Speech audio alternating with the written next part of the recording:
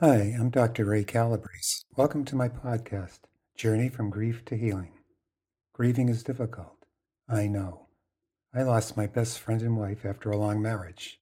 In this series of podcasts that are based on my grieving journey and in my book, Walking Through Darkness, that is available on Amazon, you'll discover what you are experiencing physically and emotionally is normal. Healing is possible. Remember, love always wins. Life will get better. Episode 23. I think about the emotions that flood me without notice. They arrive with gale force winds in any environment and with any trigger. Somehow my emotions affect me in four simple, easy to understand words. It hurts like hell. It hurts in a way only one who experienced the pain of losing someone they love understands. What does it feel like? It's not physical pain, yet I experience it physically in the pit of my stomach. I experience it in a clenched jaw. And I experience it in the endless tossing and turning at 3 a.m, knowing sleep will not return. It hurts like hell. I run away from dealing with my emotions by engaging in exercise, prayer, and writing. Even in those times of distraction, my emotions stick their ugly head into my space. I run away from dealing with my emotions by engaging in exercise, prayer, and writing. Even in those times of distraction, my emotions stick their ugly head into my space, grab a hold of me, and throw me to the floor. My emotions stand over me, waving their fist, daring me to get up, all too willing to knock me down again. I wearily rise to my knees. I stand again. My legs are wobbly. I try to clear my head. It hurts like hell. My emotions cause me to cry over the most trivial things. I go to church for solace. I see the stained glass windows behind the altar and cry. I listen to hymns and cry. I hear a scriptural verse and cry. I stare straight ahead. I don't want people to stare at me. I let the tears stream off my face and drip off my chin. It hurts like hell. I walk through my home and see signs of Babe. It may be our favorite coffee cup when I open the cabinet. It is a song on the iPad. I hear it when the rooster crows. I see it when the Mexican bluebird shows up at the feeder. It's there each time I clip a sprig of rosemary. I start speaking to her. I know she won't answer me. I know she is not physically present. Somehow I hope she hears me.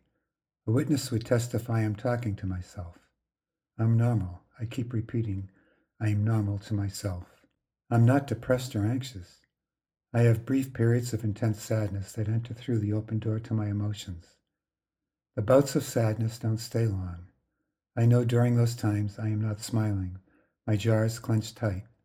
I don't feel it at the time, but afterward, my jaw muscles are sore. My jaw aches when I open it wide to relax the muscles. Several neighbors ask me more than once to visit them and talk. I choose not to. I avoid them. I appreciate their kindness. I don't know what they can offer. Advice, I think. I get plenty of that. Each day I say a reflective prayer based on the teachings of St. Ignatius, the founder of the Jesuits. In the quiet time, I spent today doing a guided reflection. The question asked was, what things are you grateful for that give you joy? I start crying. I couldn't help myself. I said aloud, I have no joy, nor am I happy. I can't remember the last time I felt joy or happiness. I ask God if I'll ever be happy again. I sit and cry in silence. And all the time I miss my babe. I try to remember the good times, the love we shared. When I do, I smile. I don't do it often enough. My mind wants to take me back to emptiness. I wonder how steep my climb out of the emptiness is going to be. I cannot see the top. My emotions are my invisible enemy. It's hard to fight what you can't see, and it still hurts like hell. This was a tough episode for me to record. Although it's been a bit since I lived through it, I still remember those feelings very well. The scars are all over me. In episode 24, I share my journal with him, and we both reflect upon it. I hope you'll join me. Remember, life does get better, and it will get better. I'm feeling very good these days. If you like this podcast, please subscribe to get notifications of future episodes. You can also check out my blog, Looking on the Bright Side, at www.dancingalone530.com. It's all positive and uplifting. If you have any questions about my grieving experience or want to share your grieving experience with me, please email me at ray.breeze, B-R-E-S-E, @gmail.com. I answer all of my emails.